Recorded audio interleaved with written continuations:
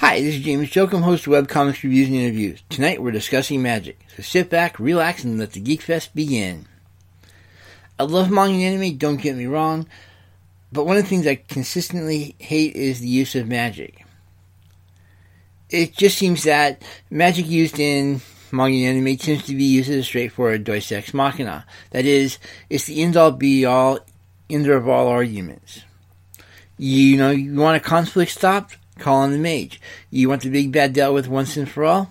All you have to do is find the right spell. It just seems that rather than having a lot of fun and using it as a proper writing tool, it just seems to be used as something, in pure combat sense without looking at the full ramifications of what it could be used. And think about this for a sec. How many anime fights have you seen where the big bad spellcaster starts playing around with all these really great growth spells and starts hitting, animals and plants with it? And let's look at the plants there for a second. At the end of the fight, you have these tremendous vines running all over the place that were just simply used to attack the other person. Restrain them, bludgeon them, basically have spores go into their face and all this, that, and the other thing. In other words, you had a spellcaster who had total control over plants, and all he was using for was to attack someone else. Maybe use it in his own self-defense, don't get me wrong. But the big bad thing here is that he's basically using it strictly in a combat sense. And think about that for a sec. Seriously, think about the ramifications of being able to control plants. Especially as their growth and especially how they moved. Straight up. Have you ever noticed how many anime have, all these starving populations and there's a definite class difference, and the lower classes tend to be getting the shaft of all this, and so you have all this hunger and starvation and thirst and, basically disenfranchisement of the lower classes going on. But if they really did have control over the plants, why aren't they using this to basically build up the farms? Why not, instead of going straight into a combat thing, you use these big plant mages to go out and help, go out and grow food. Which I know sounds a little boring, a little prosaic. Yeah, but why not? It just makes very little sense to me that you've got a culture that's based around magic and how powerful the magic users are, but at the same time, you're not using to advance your own culture. So there just seems to be something sort of off on that. This is opposed to if we go over to, say, more of a European-American style, where the magic system has actually been integrated into the culture. You would have mages actually having no problem going out and, say, helping with plant growth to build better crops. You'd have clerics going in and using their healing magic to basically make people a little bit better, as well as to help deal with plant and animal issues. It just seems you've got a little bit more organic growth there. On top of that, if we start looking at the fantasy novels and we start looking at some of the better ones, we notice that magic is definitely not the end-all be-all. Just look at how many problems Gandalf had with it. Sure, the guy could let loose with a couple of fireballs, but that didn't mean he was going to win a fight against a good-sized group of orcs. Even when he was in the battle with the Balrog, there were still limitations on what he could and could not do. He did pretty good. Yeah, he ended up getting killed, and of course being subsequently brought back to life by the powers that be. But the bottom line is that his magic definitely had some serious limits, and he had to work within those limits. As opposed to, again, what we see in manga and anime, where the magic, even at the lower levels, is pretty scary when you start seeing what kind of powers levels get thrown around. And that's something that we as writers sort of need to have, to be aware of. That is, we have access to this really great tool that can actually be used to develop these things of suspense and, basically help build our plots. We just have to figure out how to tap into that.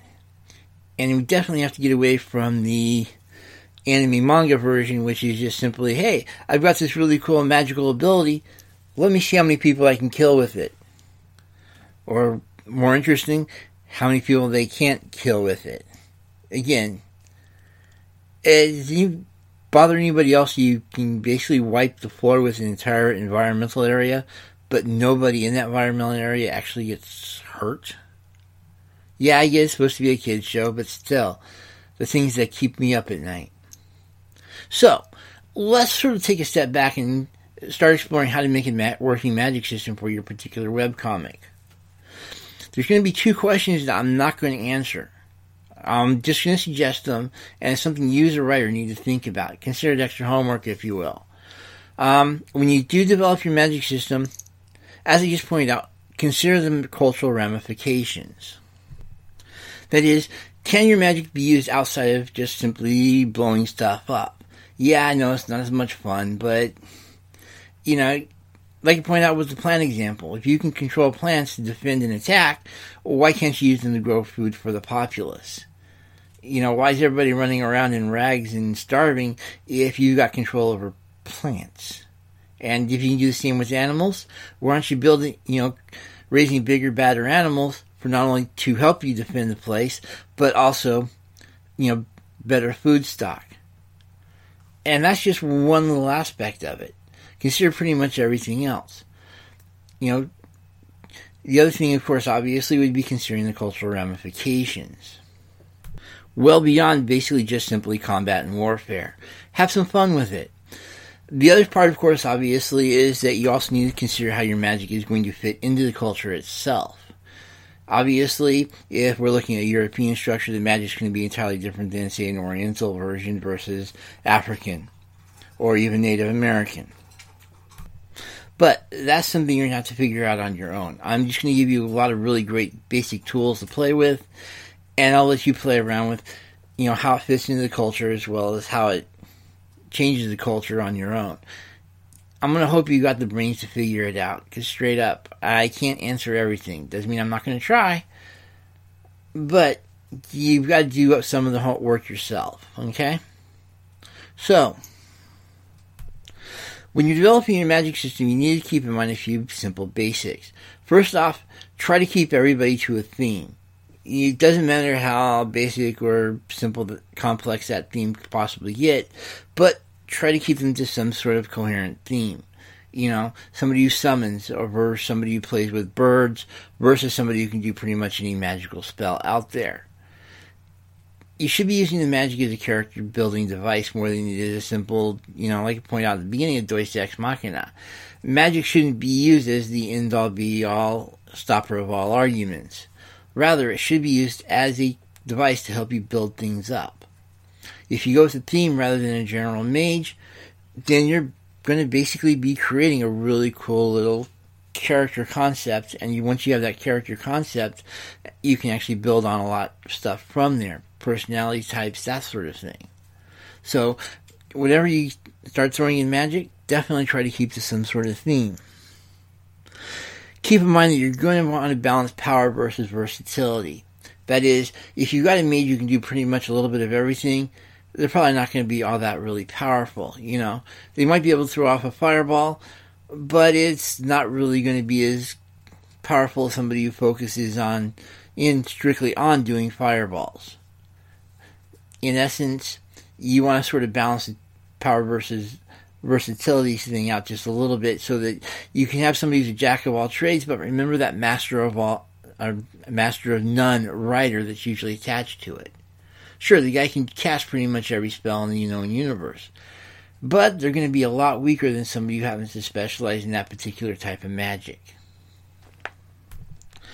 You're also going to want to sort of debate the focus versus innate question. That is, how much of this is actual innate magical ability versus training and reliance on other things? The wizard staff is pretty much the example here. Do wizards require an actual focus in order to cast their spells? It can be something as simple as having to say a word or make a particular gesture or obviously use some sort of focus. But if you go straight innate abilities, at that point you're taking off a lot of the limits, and unless you throw some sort of theme onto it, you're going to want to throw some sort of focus and some sort of training onto it in order to make your wizards a little bit more interesting.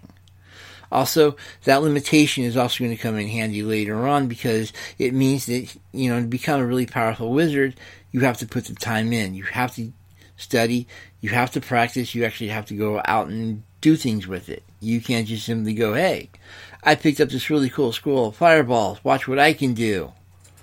You're going to find out real quick that if you allow somebody to simply cast lots of really powerful spells right off the beginning, you're going to paint yourself into a really small corner later on.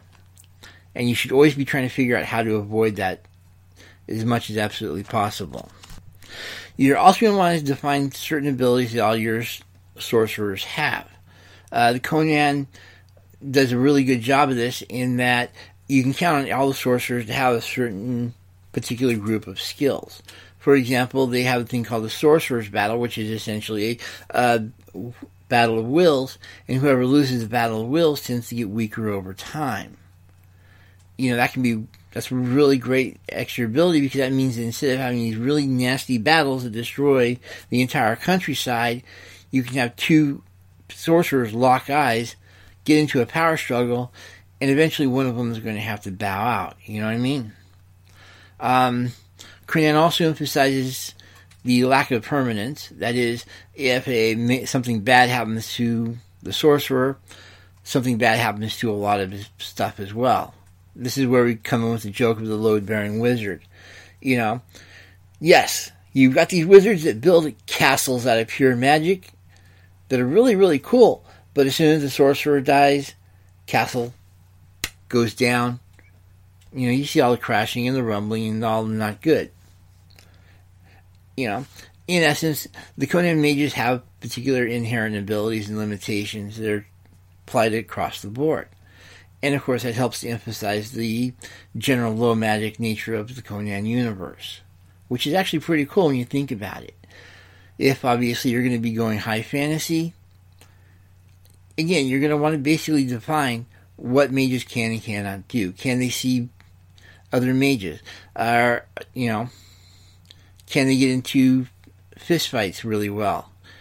This is sort of where you start seeing the D&D version, where you start seeing, really great combat skill versus no magic and no magical ability versus incredibly powerful spells, but has problems throwing a dagger halfway across the room. You need to sort of figure out where your balance is on your inherent abilities and go for it. And again, you want to try to do stuff that's going to basically build up your campaign world, so to speak. For example, if you've got a really high level of fantasy and you basically want, two mages to start crackling with power when they just simply start throwing magic missiles at each other, great. That is something that's visual. It gives the artist something to play with, and it builds your world up in terms of defining exactly what magic can and cannot do. So, just have a little bit of fun with it, Things you want to also consider is that you want to think more superhero and less actual fantasy. That is, this goes back to the whole theme concept. And think about this for a sec. What I'm basically saying is that each mage has a particular set of abilities that they can use. If you got the plant control mage, he can grow, manipulate, and otherwise make plants move.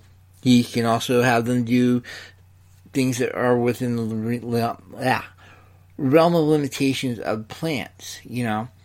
If a plant, for example, has a really nasty spore attack, the mage can actually take advantage of that and enhance it to as high a degree as he wants to.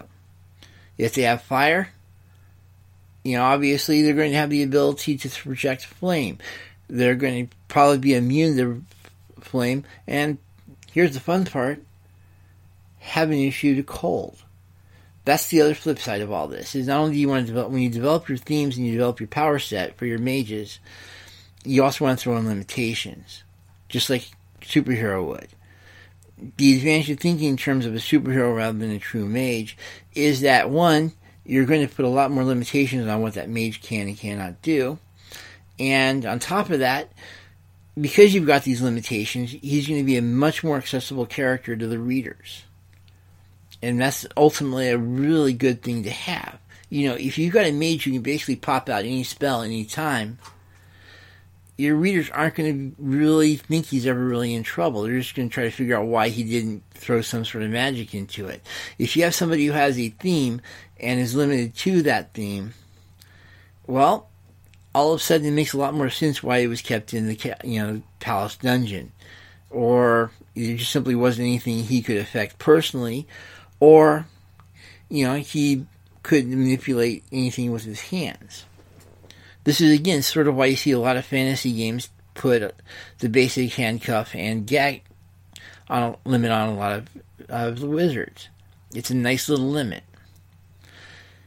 But when you start looking at more of superheroes and straight mages, you start having a little bit more fun with what they can and cannot do, and that only helps build character.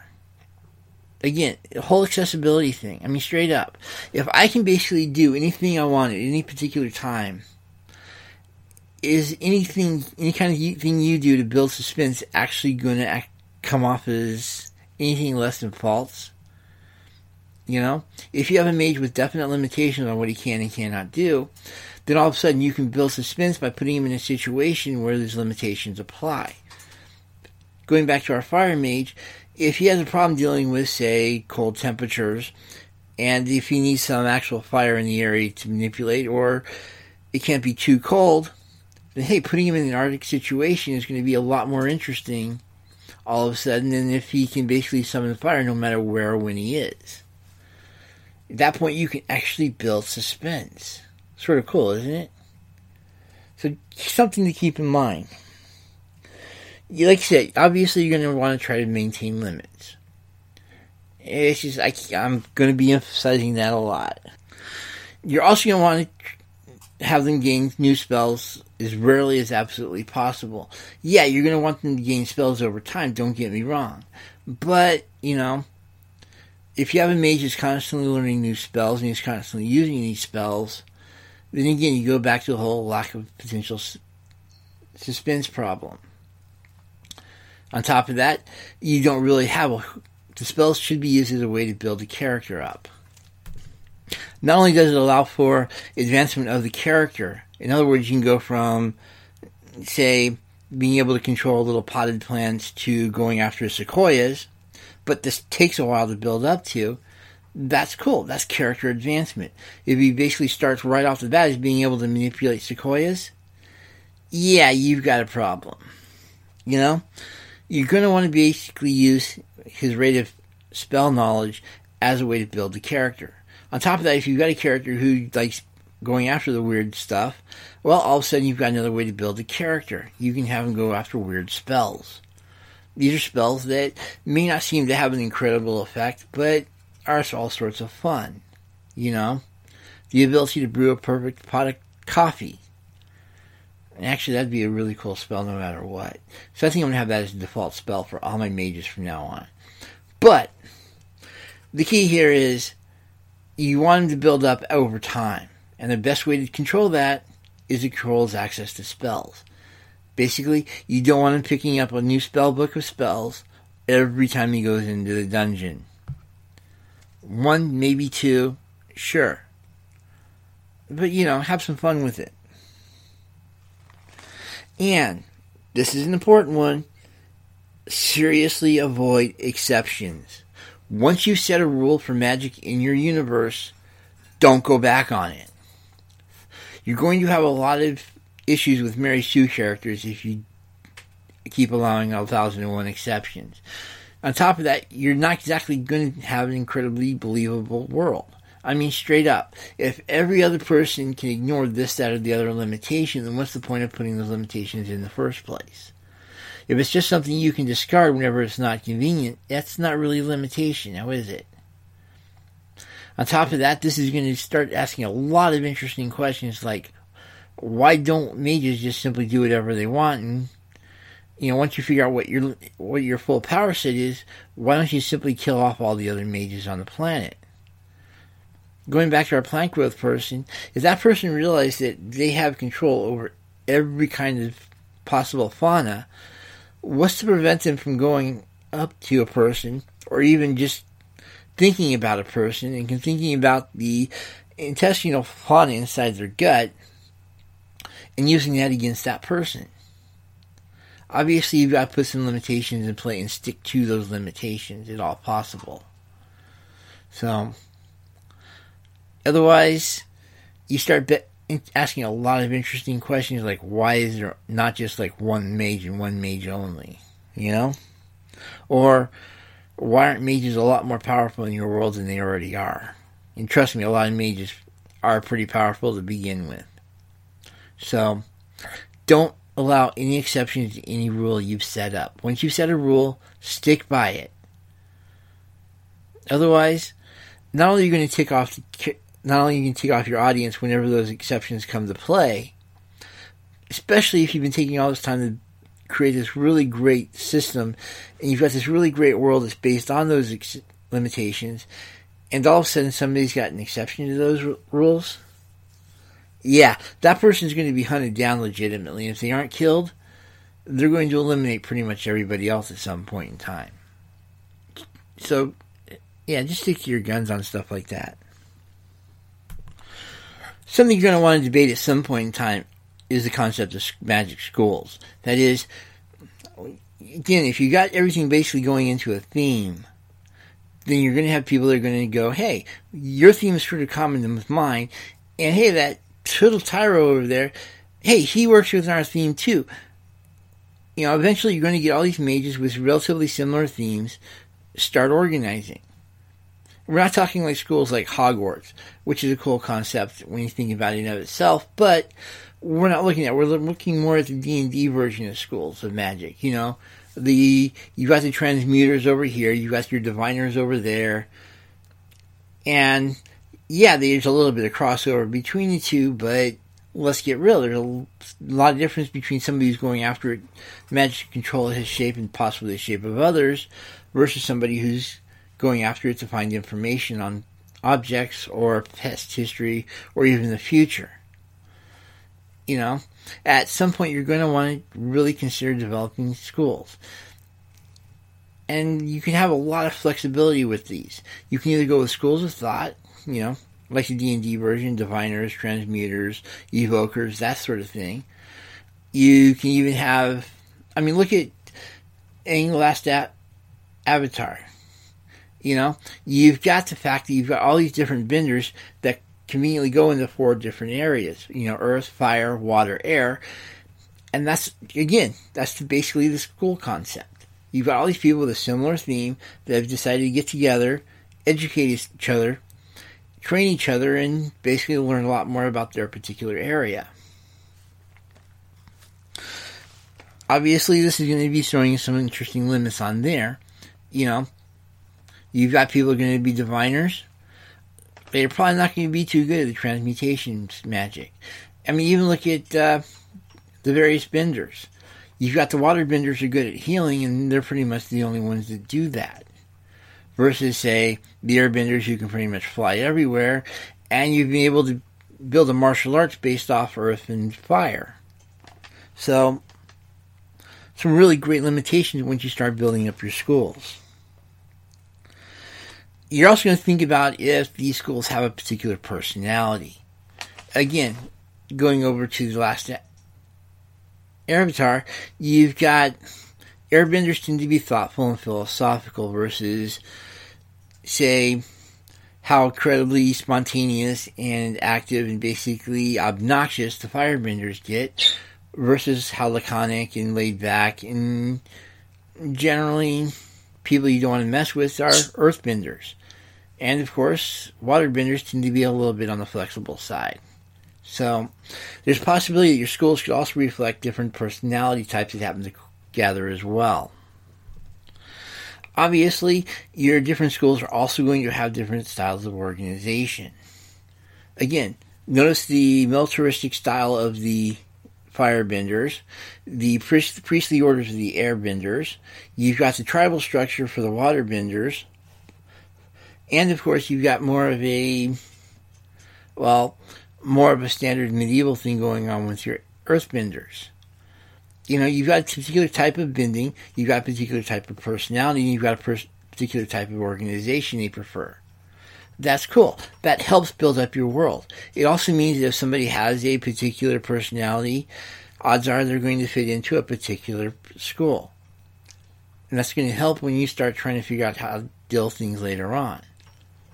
So, again, you're going to do all these things to help build your world up, and so you're going to want your magic system to represent that. Take advantage of it. I mean, it's a really cool little thing going on. You'd be ashamed not to take advantage of it. You're also going to want to debate spell books. And you're going to notice that pretty much anybody who deals with magic deals with spell books at some point.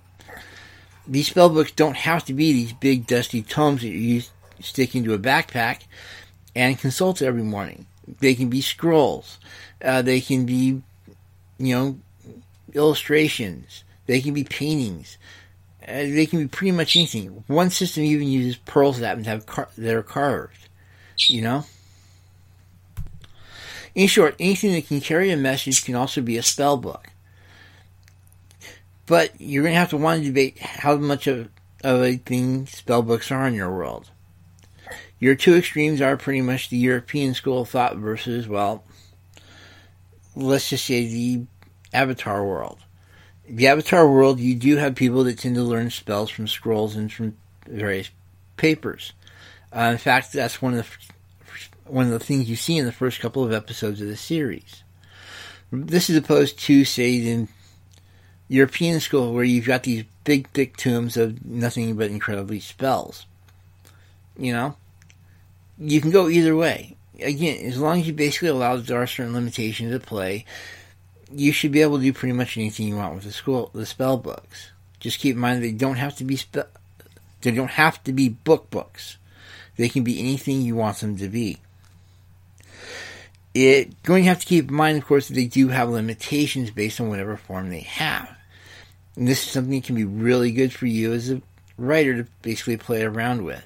What happens to a wizard if his spell book, for example, goes up in a big burst of flames, and he needs that in the morning to get his spells back? Yeah, he's going to be screwed. Some casters in that situation may find it wise to actually have backup spell books.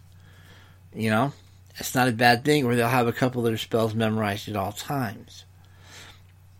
Little things like that are little things you need to consider. So, and of course the big question is, can you use a spell book as a scroll? That is, if I've got a spell book, can I go to a spell and use it right off there without having to worry about actually going through the memorization of it? In Dungeons and Dragons, the answer is yes, you can, but the spell disappears from the spell book. So that's just something another aspect of spell books you're going to want to consider. You're also going to be wanting to look at magic items, because let's get real. Anytime you have a magical universe, you're going to have the dreaded magic item problem. You're going to have to figure out how common you want them versus how rare you want them. It's just straight up. You're going to have to figure out how the magic items are created and how powerful they are. The basic advice I want to give you is keep your magic items focused and extremely focused. You don't want to have... I hate bringing up the biggest joke as far as fantasy weapons go, but the Sword of Omens from the Thundercats. Really cool weapon, don't get me wrong. But this thing is a serious plot device and a half. I mean, it gets bigger when danger threatens. It acts as a spotlight so you can actually say, hey, I need help, come here. You can actually use it as a flashlight on top of that. You can use it to see pretty much anything, anywhere. And we've even seen it go after tectonic plates. Yeah. That's what we call an unfocused magic item. You don't want those. Excalibur? Cool. You've got a sword that can cut through everything. Neat. Want the fireballs? Cool. You're not going to be able to see it throw out ice shields, for example. It's going to have, you point it, fireballs pop out. Brilliant. That's the kind of magic items you want. You want to keep them as reasonably focused as you possibly can. At the same time, you're going to want to devote how powerful they usually are, how common they are, and how hard they are to make. Your obvious two extremes, again, are going to be Dungeons and Dragons versus some Asian realms. D&D, all the magic items have a specific formula. As long as you can find the right items and the right spellcasters, and you don't mind spending the right amount of gold, hey, you're good to go. You're going to have a lot of magic items relatively quickly.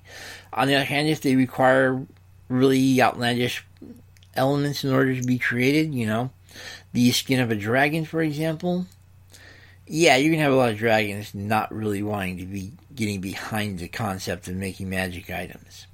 So yeah, you're not going to be seeing a whole lot of magic items.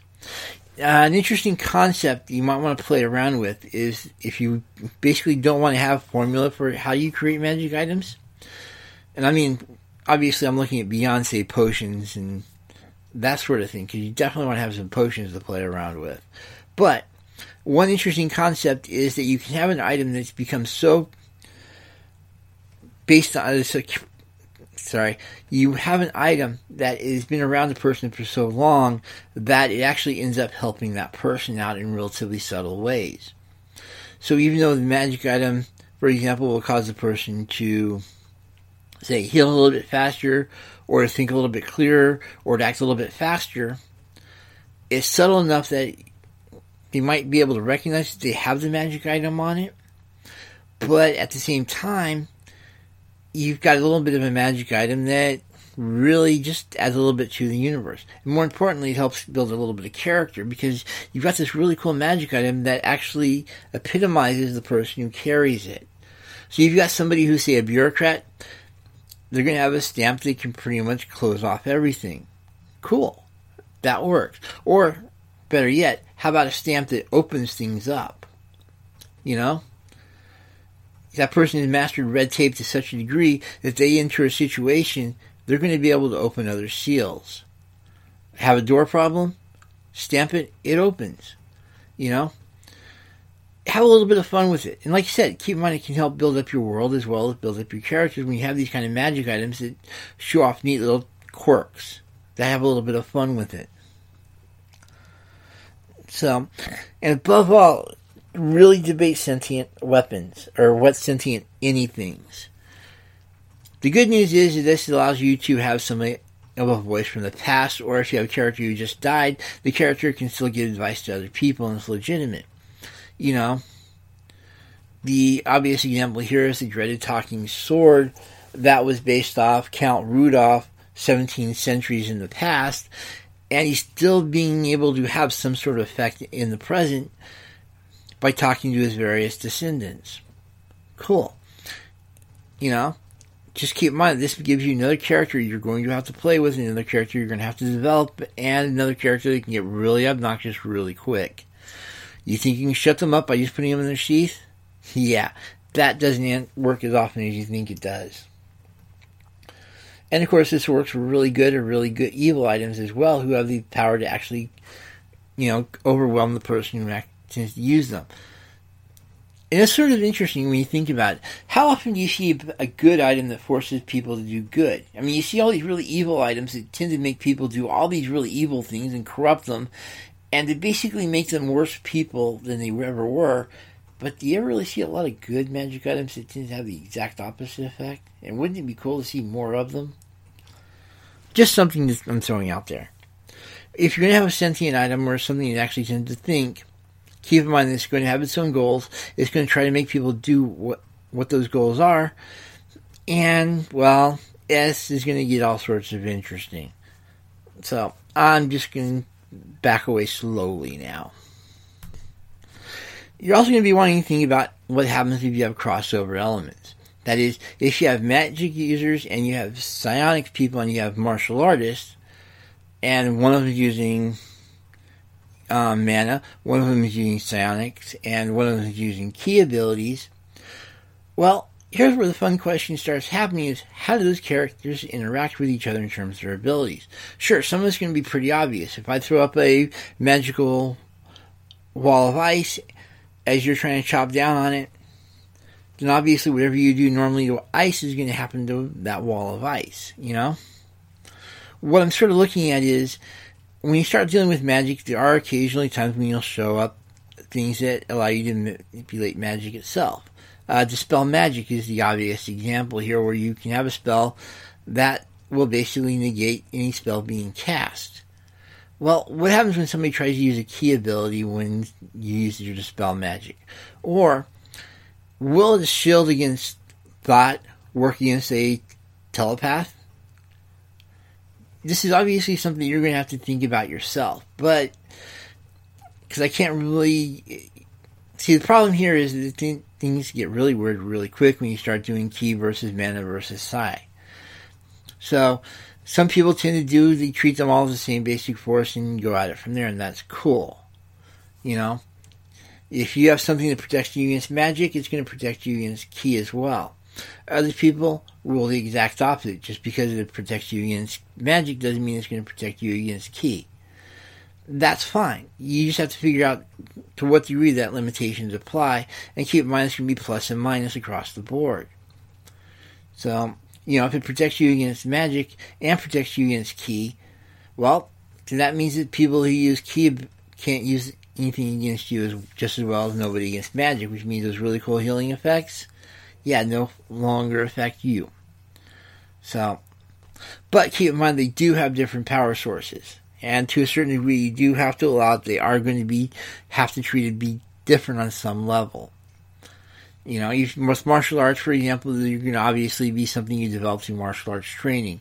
Magic is training and exercise, specifically geared towards getting better at magic. And with psionic abilities, not only are you going to be doing training through use as well, but you're also going to be doing a lot more meditation than others.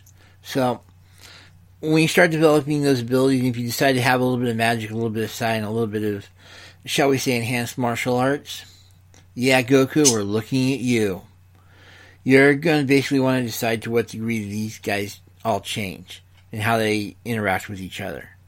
So, that's something you're definitely going to have to consider on your own. I hate bringing it up one more time, but Dungeons & Dragons actually does cover this concept extensively in some of the psionics handbooks. So that might be something you might want to look into. So, just another little wrinkle to worry about. Now, part of you is obviously at this point got to be going, oh man, it's going to suck developing a magic system for my world. I can't really see why I'd want to do that. Well, there's actually a lot of reasons you want to have some sort of magic system for your world. First off, it's going to be able to, like I keep pointing out, help you build up your world. Let's say you have clerical versus magic versus back. That's a fun one. Basically, going back to D&D, yet again, you've got clerical versus regular magic. And there's some sort of crossover issues that you're going to have to deal with there. But what it basically means is that you've got the clergy that can have their particular group of spells, healing, weather control, that sort of thing, versus magic, which is more of a general force out there that can be manipulated in a lot of different ways. Not only is that a difference between the magical versus the clerical thing, or magical versus divine rather, but it also means that with the clerical you can actually build up all these different little religions and throw a little bit of a spin on each one of those particular little religions. Because each one of them is going to be able to manipulate magic in its own little weird way. Obviously, someone's going to be doing healing a lot better than others. Some of them are going to be doing divinity a lot others. And a lot of them are going to be doing nature-based magics, or even dealing with esoteric stuff like time and travel. Rather than being strictly magical effects, these are going to be ways of expressing the divine will into the actual universe. And it allows you to have a little bit of fun with the symbolism as well. Especially if you happen to have gods that have very definite portfolios, and all of a sudden you can see how their portfolios interact with the world. If you've got the god of knowledge versus the god of trickster spirits, well, obviously that's a conflict, because knowledge is trying to figure out everything, and tricksters are trying to keep some of this stuff secret. So, at that point, you've got a really neat little conflict, and a nice little build on your world right there. Sort of cool. At the same time, you can actually have a lot more fun dividing into various cultures. Again, The Last Avatar, Yeah, I know I'm getting the name wrong. Should be Last Airbender.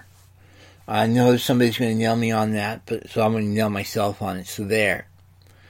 The key here is that each one of the various groups that bends a different element has a different personality type, and those are defined through their specific elements.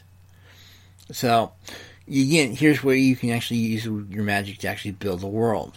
Not only throw some limitations into it, but it builds the world rather nicely. On top of that, you're not only having a little bit of fun with symbolism yourself, You want to have some fun with people who are improvisational, spontaneous, and hot-tempered.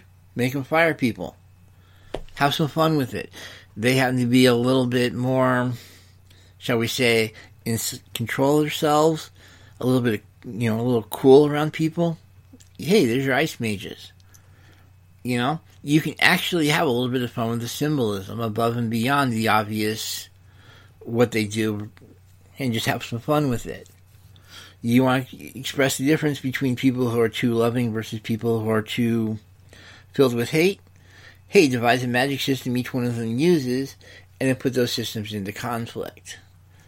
And with love, you can actually have some fun exploring it, because there's a lot of different types of love. You've got erotic love. You've got familial love. You've got love for a nation. Each one of those could have their own separate little magic system, so you can actually explore the symbolism between those different types of love.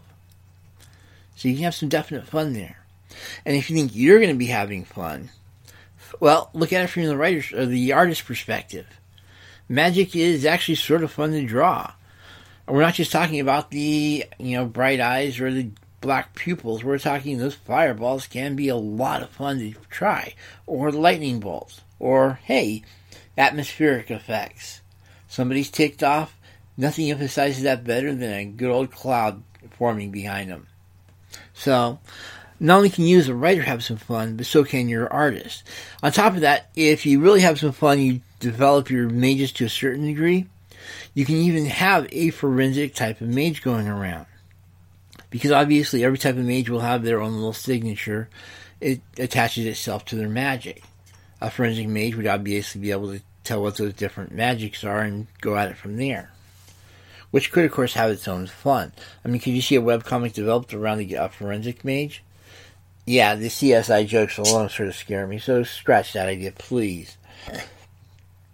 These are just little things you can have with your magic system.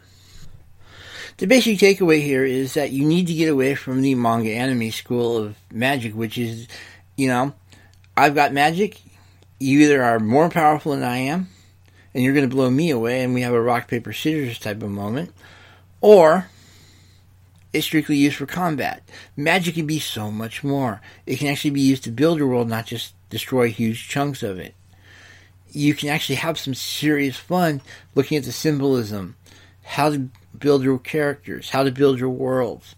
Your artist can have some fun doing all the weird stuff that magic entails.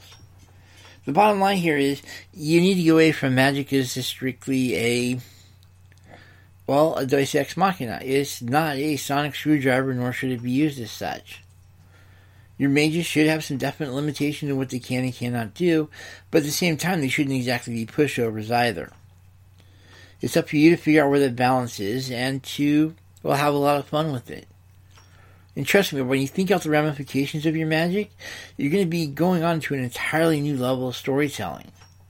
You're no longer at the tournament style where it's just, who has the most magic they can throw around and who can use it the best. After a little while, you're going to get really bored of just seeing who can cause the most damage to the other person without necessarily killing them. You're going to want to see why this culture developed this particular style of magic. And once you do that, you're going to hit an entirely new level of storytelling. And that's something you should definitely aspire to. If you like this podcast, please subscribe to the Patreon page at patreon.com/twosparrows, TWO. And you'll have access to some show notes, some mini podcasts that should help you, inspire you to other types of storytelling, and basically anything else I tend to find fun and interesting. So, hope you'll subscribe, and I hope I've inspired you somehow. Have a good evening, and I'll talk to you later.